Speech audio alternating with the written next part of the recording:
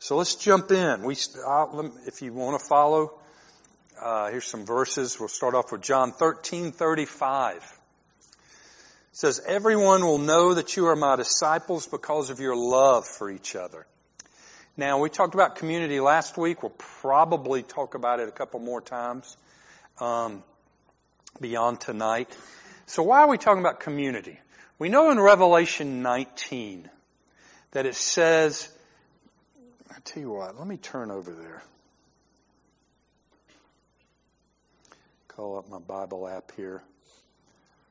So if you want to follow along, Revelation 19:6 is where I'm reading. It's talking about the bride of Christ and the marriage supper of the Lamb. And I'm going to tie this into community and why it's so important and why the Lord is emphasizing presence and emphasizing people coming together.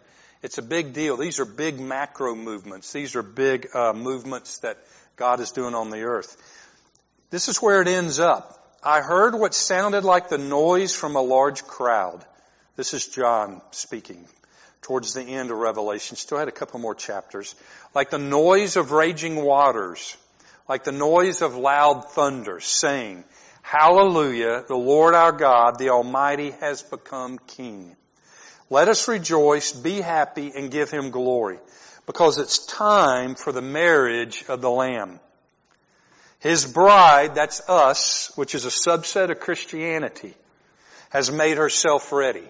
Why is it a subset of Christianity? This makes a lot of Christians mad when I say this. It's because His bride, which we know as us, has made herself ready. Not all Christians have made themselves ready. I'm not exactly sure what all ready means. I'm thinking through it now. I'm trying to process it now. As that the Lord gave me that word. I've talked about it before. If you're not familiar with it, back in October. What is the vision of RC? What's this new era that we're in? He says two things about inviting His presence in and preparing His bride. And so what does all that mean? It's pretty vague. And so I'm trying to think through it, but there is a group of people that have prepared themselves and made themselves ready. Verse 8, "She has been given the privilege of wearing dazzling pure linen.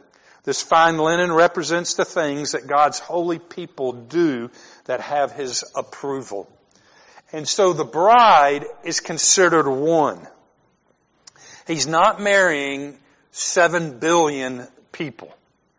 Somehow or another, He's marrying one bride that is made up of all of us. And so over time, He's going to be bringing us closer together. Say there are 1 billion Christians that are part of the bride. I don't know how many. It's going to be billions. But how many it is when you count all of history for the last 2,000 years. It's going to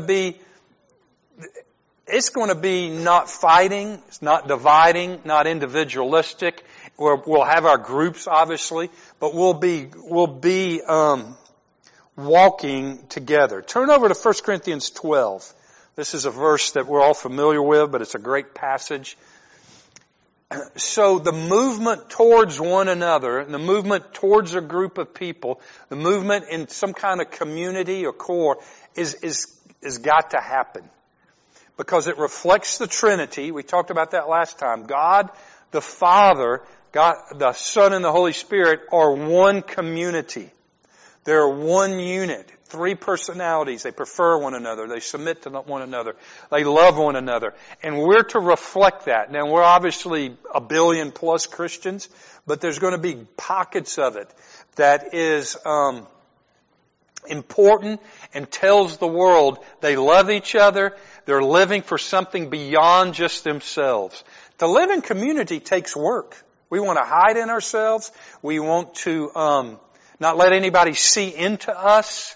You know, the big buzzword for Gen Z and millennials is authentic and transparent and relatable, and that's one of the major reasons they don't go to church anymore, supposedly. I think it probably goes deeper, but that is at least a surface symptom. He's going to change that. He is going to reverse that. Now, I can't be authentic with the 25 people that are here, but I can be authentic with 5, 6, 7, 8 people here.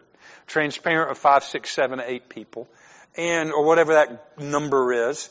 It's going to change when people are going to come in. They're going to go, this is a relationship. This is a group of people that I've never seen. Especially in America, it's easy to say that. And there's something calling in me to want to be that. 1 Corinthians 12:14. This is pretty long. I might not read all of it. But you are familiar with this. We've heard this a zillion times. Now the body is not made up of one part, but of many. If the foot should say, because I am not a hand, I do not belong to the body, it would not for that reason cease to be a part of the body. And if the ear should say, because I am not an eye, I do not belong to the body, it would not for that reason cease to be a part of the body. If the whole body were an eye, where would the sense of hearing be? If the whole body were an ear, where would the sense of smell be? But in fact, God has arranged the parts in the body, every one of them, just as He wanted them to be. If they were all one part, where would the body be? As it is, there are many parts, but one body. In this room, there's, I don't know how many is in here, 25, 30 people. We're all many parts, but He wants us to be one body. Now, it's not like the spoke, it's not like the wheel on a bicycle, where you got one central hub, and then you got all these spokes coming off of it. The body is different. Let's say I'm a forearm, and John over here is bicep. Well, who is the elbow? We need the elbow to connect. Say it's Trini. Of course, this is a metaphor. But our assignment to move the hand is going to take at least 3 of us. Not even counting the shoulder and whatever. So I need to at least know which part of the body is attached to me. Now this is metaphorical. You have to make it practical. But you can look at the big picture. Each of us is attached. God has people for us to be attached to. Some parts of the body may be more than 1 or 2 connections. Some of them may be more connections. But there is a right people for each of us to be connected to. And it's just not just, my family of 4 and more. It's to be bigger than that. We want your family to be that way, and that might be your battle right now. Some of us are like, my family is so dysfunctional, if I could get them together, it would be a miracle. Well, work on that. But eventually, He's going to want your family, as it gets healthier, to expand, to show His love of being in unity with other people around you. And it's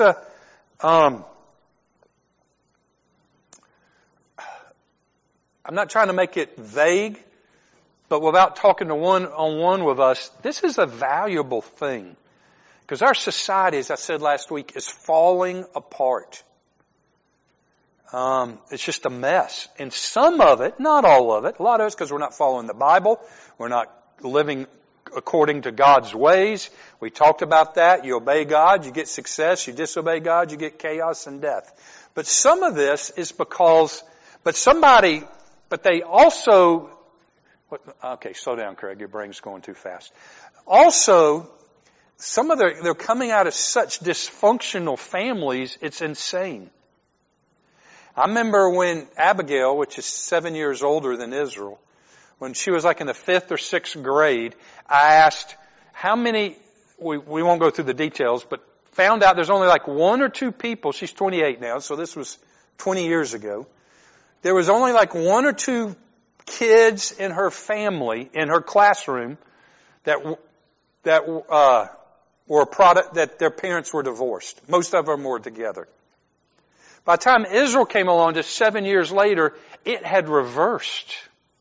Most of them came from a divorced family, and only 1 or 2 of them were together. And I'm like, just in 7 years? But this thing had been building.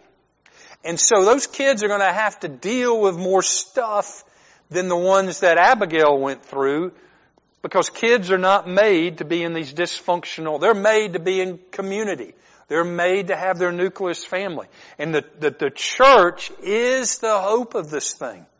I mean, there are some other groups out there sort of doing this, but I'm telling you, our biggest way that we can change our society is to have healthy families, healthy marriages, and then healthy groups like this. And that is just a benefit.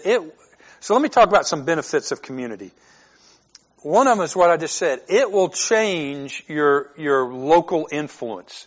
It will change your area. That's the first one. And you go, just by having healthy? Oh yes. It's a big deal. I won't go into all the details because I don't want to go into all the details, but it's confidential.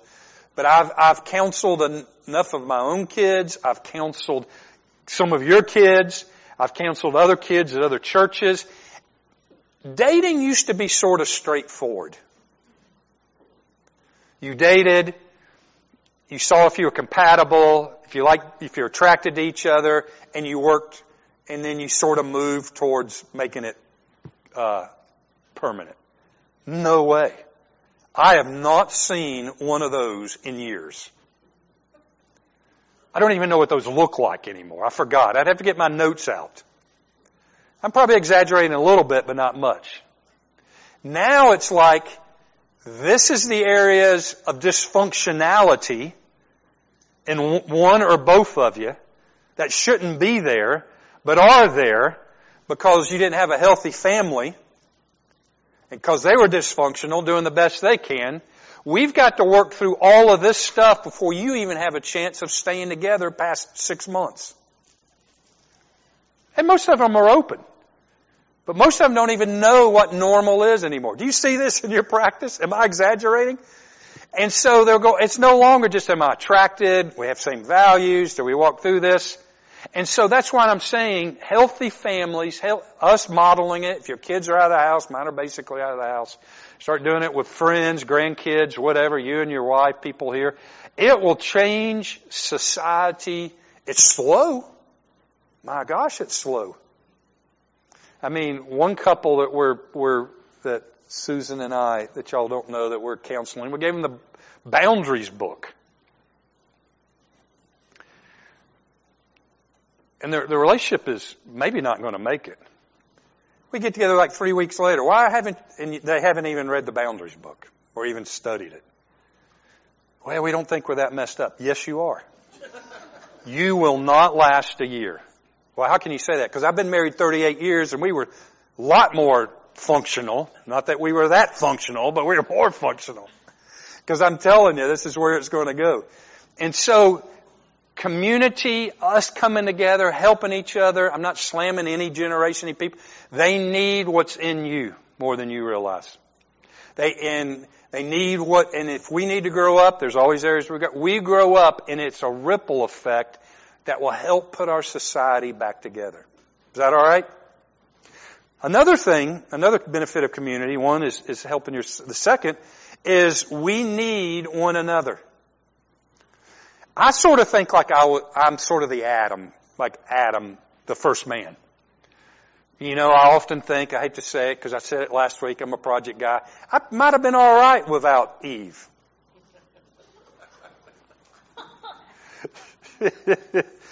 But God knew better than me. Genesis 1:18 says it is not good for Craig to be alone. That's Craig's version. Read the what? I need to read the Boundaries book. That's right. If there's no people, I don't need boundaries, right? and so, it is not good for Craig to be alone.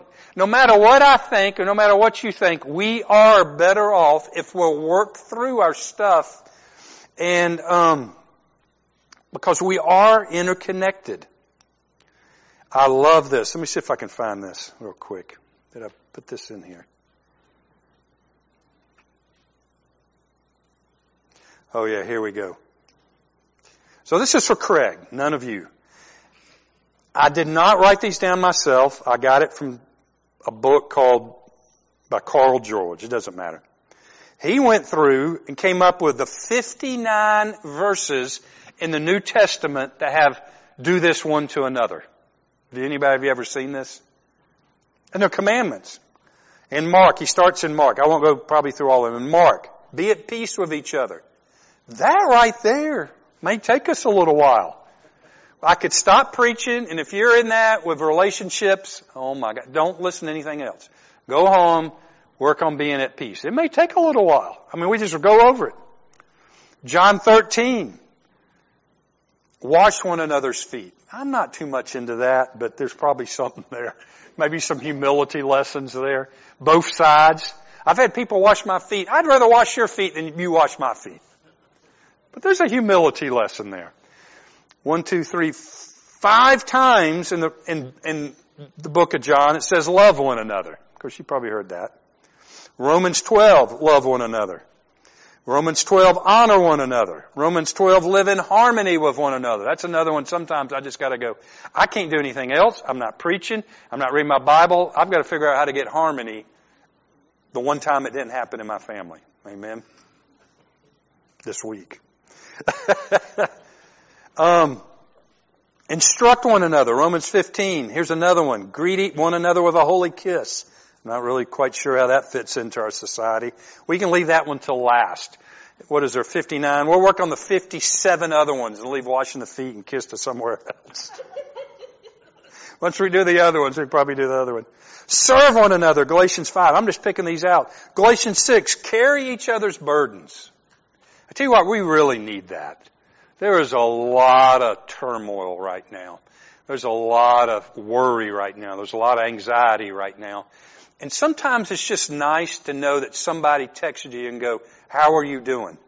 How can I pray for you? Is there anything practical that I can do for you? Even if you don't do anything, just the thought lifts you up. Oh, here's one in Ephesians 4. Be patient with one another. Ephesians 4, forgiving each other. There's a bunch of these things in here. Oh, here's a good one. 1 Thessalonians. Make your love increase and overflow for each other. Lots of kisses and lots of washing of the feet. Goes on and on. 1 John 1, 2, 3, 4, 5.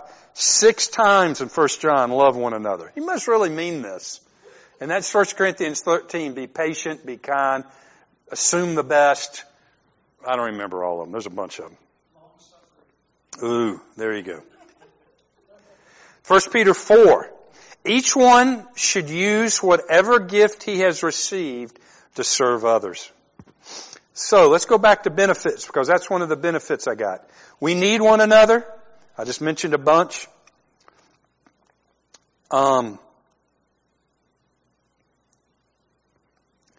So it said, use your gift that I just read for one another. It's amazing. You know, you get so many, well, if they're type A and they're public type people, they want to minister. They want to preach. They want to sing. They want to do whatever. And that's good. That's legit. But I'm telling you, some of the best ministry is just going to be one-on-one or in a small group.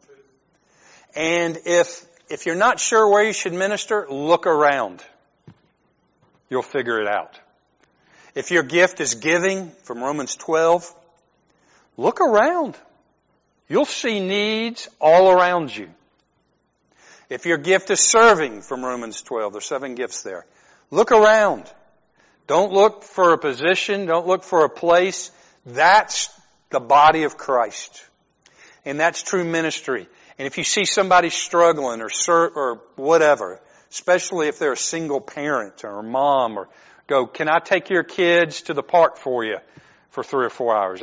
And you got the gift of serving, go do that. I mean, do it if you don't have the gift of serving, but you do that. That is just as valuable, just as important, just as many rewards, helping out that single parent, and it's usually moms, but sometimes it's dads.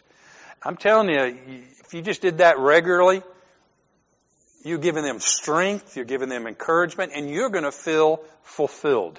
Most of our gifts are to be done one-on-one with people, or 1-on-3 with people. As it said in one of the things we read, instruct one another. If one of your gifts is teaching, then not in a preachy way, not in a condescending way, not in a patronizing way. Come up and say, hey, have you ever thought about this? But you think ahead of time what their situation is, how you can provide a solution. It's not judgment. Have you ever thought about this? Maybe this will help you in this. So what you got to do ahead of time is you got to listen to people. Listen for giving, listen for serving, listen for teaching, whatever your gift is. And if you will listen, I'm telling you, the Holy Spirit will start coming on you and show you how to show the love of God, show your gift to them, and then bonds will start forming. And so, don't wait till Sunday morning. Look around. You can do this with people at work. One of the guys, as an example, one of the guys that I work with is a developer. Not this past week, but the week before, he wasn't at what we call our daily stand-up meeting. And he texted us later and said his best friend's son committed suicide. Okay, so I looked for an opportunity. This week I was able to call him about a project, and at the end I said, "How?" And he's not a Christian. I said, "How is your friend doing?" We were on there for 20 or 25 minutes. I did mostly listening, but I tried to speak. It wasn't hope because it wasn't his son, but I spoke into that situation that was conditional for it. And at the end he says, "Thanks for listening and talking." I didn't give him the gospel. I just showed him the love of Jesus. Used some of my experiences in the past because it wasn't the same, but my brother Ken, about 10 years ago, his son died in a tragic accident. And so it wasn't suicide. It's not the same, but you see some of those same battles. And so it helped him to understand what was going on with his friend because his friend shut down and wouldn't talk to him at all. And so, came the island, man is alone type of deal, which is common, and no hardness in them. So look for those opportunities, and it's spreading the love of God around. Because the third thing we need, the benefits of the community, is encouragement. We just need to be encouraged. And I read it earlier, but I'll read it again. 1 Thessalonians 5:11. Therefore encourage one another, build each other up, just as in fact you are doing. This is a spiritual law. What you sow, you will reap. If you'll sow encouragement, sow listening, sometimes people just need to be listened to. So listening, encouragement into people, when you need it, maybe you don't need it in that area, but you will reap it. It comes back. And you'll be surprised. Hebrews 10:25 shows let me read it. Hebrews 10:25. Let us not give up meeting together, as some are in the habit of doing. But let us encourage one another, and all the more as you see the day approaching. One trend I see in the West is more people do not ever go to any Christian function. I believe they're still Christians. Then go. At least statistically, that's what studies show. So I don't want to get into legalism and judgment, say, you got to come on Sunday night or Sunday morning or whenever your thing is. That's not necessarily the answer. The principle is this: we need each other, so you need to show up somewhere where there's other people that are believing the same way. Whether it's a small group. Online is good. I listen to a lot of messages online. But that is information and teaching. It is not community. And if I listen to Jensen Franklin down in Gainesville, his humongous church, he's got good stuff. Or whoever I listen to, Michael Molianis at Jesus Image Church, which is thousands of people. I get good stuff from him. But if I call him up and go, "I'm having a hard time this week," I'm not even going to get to ask the question. Okay, but at least here, of our 25, 30, 40 people, whoever it is, you got several people, many people, probably everybody in this room you can call up, because it's all close-knit people. You can call up Shana, Kathy, whoever, Lois, and go, I'm not happy right now. Can I vent on you? Or I need some wisdom or guidance or whatever. Anybody in this room you can do this with. So there's 30 people right here you can do it with. Most Christians that abandon going places do not have that option because they think they'll never need encouragement. But you will need it someday. But many of these Christians never get it, so this is what happens. They start falling away. I'm not talking into sin, but they move to a neutral place, maybe slightly negative place, because it is hard to keep moving forward. It's hard to keep your eyes on a God that you cannot see. And so you need people around just to help keep your eyes on that. And so my heart breaks for all these Christians for whatever reason. Some of them maybe legit, they dropped out. Most of them, it didn't go their way, and so they dropped out. I don't know. There's probably as many people as there's many reasons. Some of them good, some of them bad. But the problem is, if times start getting tougher, this has been a tough year.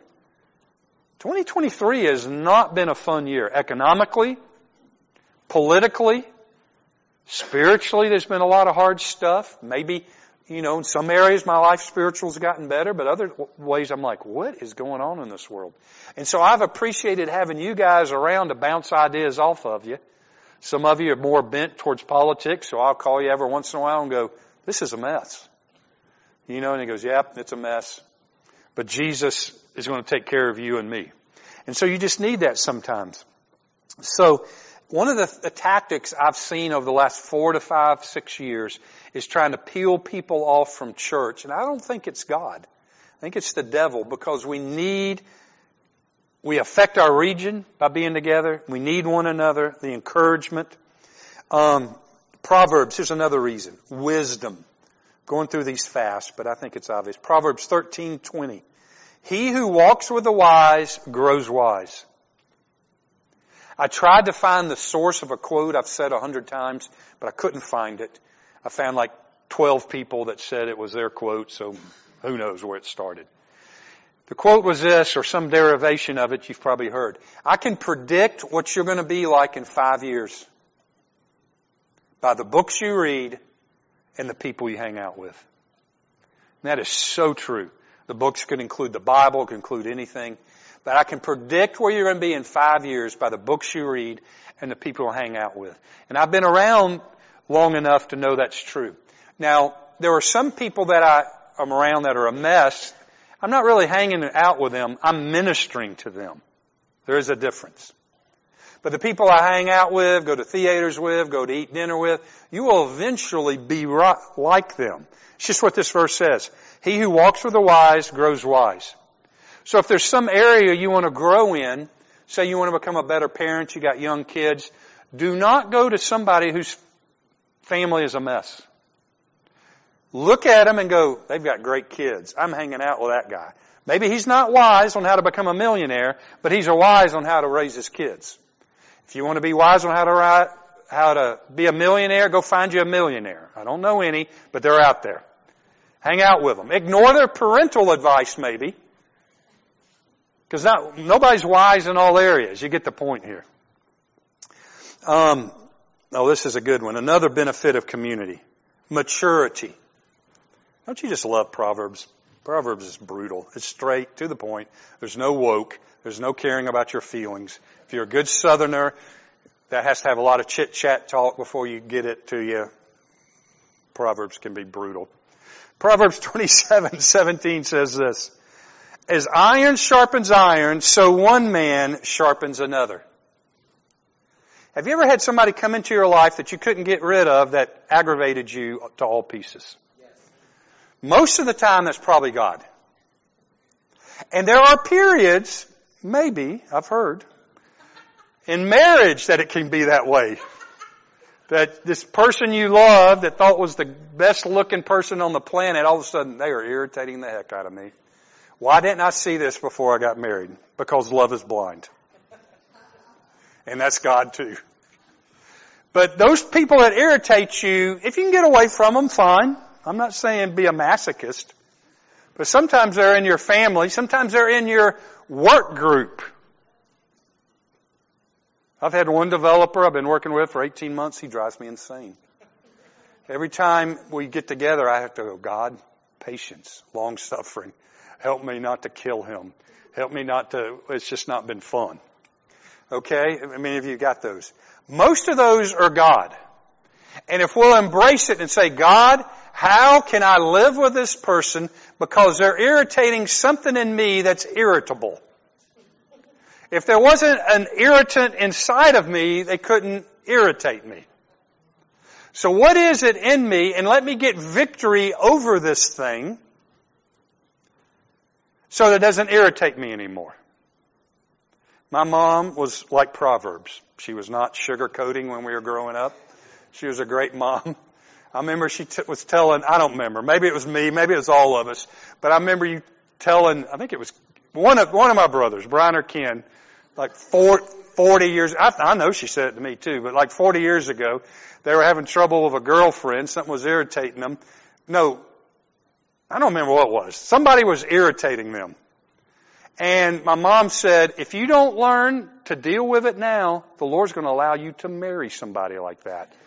And then you can't run from them and you're going to have to learn. And I was like, Whoa. I was like 12. Whoa. There's some truth to that. So other people sharpen us to get us mature. Character development.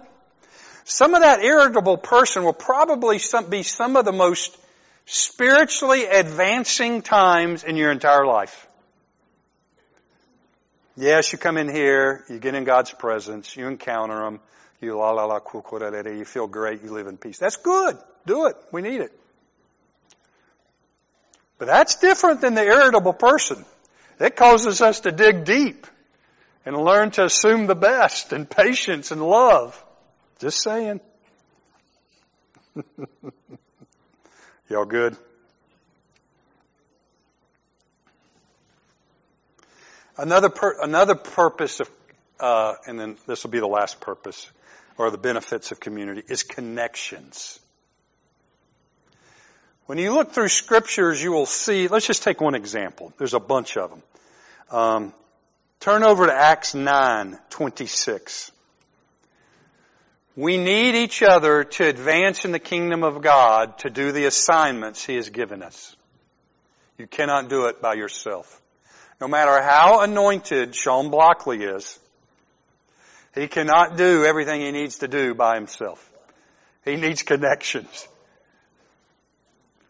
Josh, whatever his assignments are. Chad, we need each other, and God makes us interdependent on purpose and connections to get to where we go. So we have the great apostle Paul, who wrote 2/3 of the New Testament, started most of the churches in the New Testament. We're jumping into Acts 9:26. He's just become saved. He spent some time learning and growing in the Arabian desert. When he came to Jerusalem, remember he used to kill Jews. Or Christians, I'm sorry, not Jews. When he came to Jerusalem, he tried to join the disciples. But they were all afraid of him, not believing that he really was a disciple. But Barnabas, praise God for Barnabases. Barnabas, as we read, had the gift of encouragement, took him and brought him to the apostles. He told them how Saul on his journey had seen the Lord and that the Lord had spoken to him, and how in Damascus he had preached fearlessly in the name of Jesus. Paul, no matter how anointed he was, you could make an argument, he was one of the most anointed in the New Testament, had to have Barnabas as an introduction or a connection to even get in the group of Jerusalem. That's just the way God works. Ruth. Ruth is another great example. I'm not going to go into it.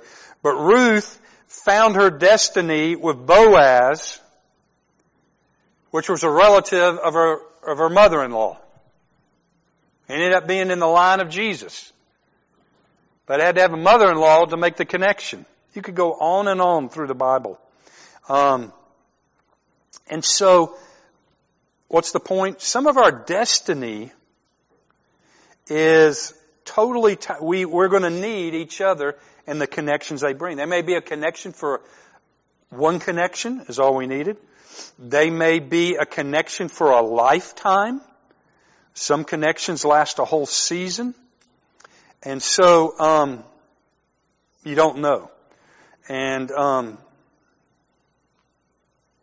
amen. All right, I was going to read one more verse, but I can't find where I put it. Let me look one more time, see if I can find it.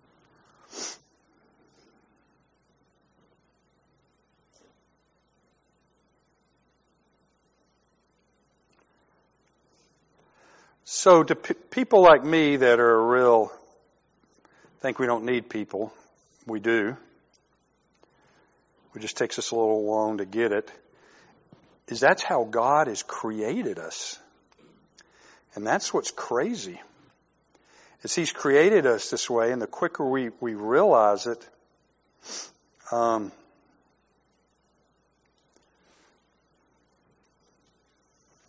better everything goes. All right, I can't find what I was looking for. I guess there are some advantages to paper notes sometimes. Any comments, disagreements, agreements, thoughts?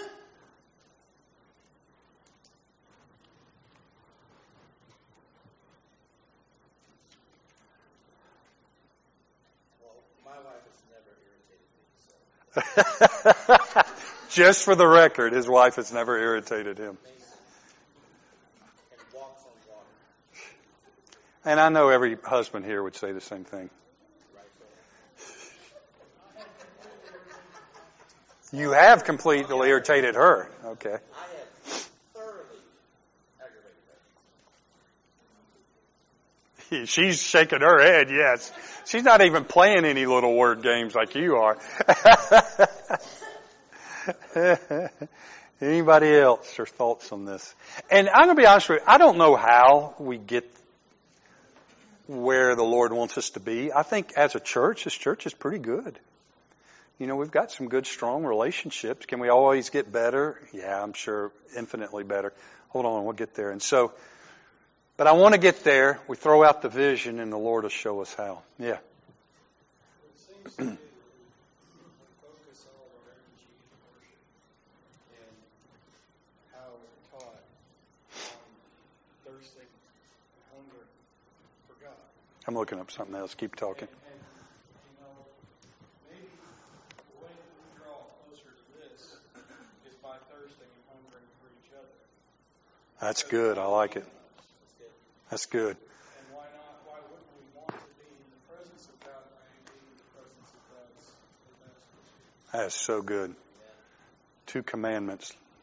Yeah, so good. Anybody else? Any other thoughts? And I think that's one advantage of being a smaller church. I mean, studies have shown statistically, and I think we fit into it, smaller churches have better relationships. That's not to say some large churches don't, because a lot of them have great small groups and community programs, and so they work through that. But it's typically easier in a smaller church.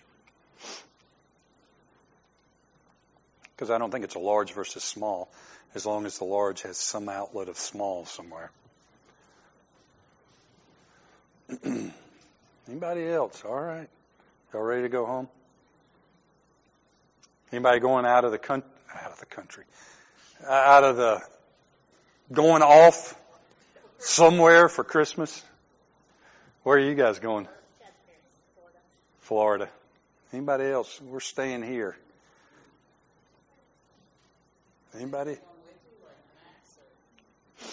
I thought y'all were supposed to be going off camping this weekend. Oh, you did? Okay. One advantage of Sunday night, right? Max was over at our house some night this week, Thursday, and we had a good time. I was there while we were eating dinner, and he was all excited about going somewhere. Y'all going camping. Yeah. All right, let me pray over you guys. Lord, I just thank you for these friends. I thank you for these people that help mature me. I thank you for these people that we walk together and become God-like together. I pray this week you just bless them with connections, bless them with relationships with you first and with other people. And almost everybody's going to be with some family somewhere here or other places. And just let it be the best family gatherings we've ever had. We just pray for your presence to come in and just be in that place. It'll be a place of peace. It'll be a place of spiritual and soulish prosperity. In Jesus' name, amen.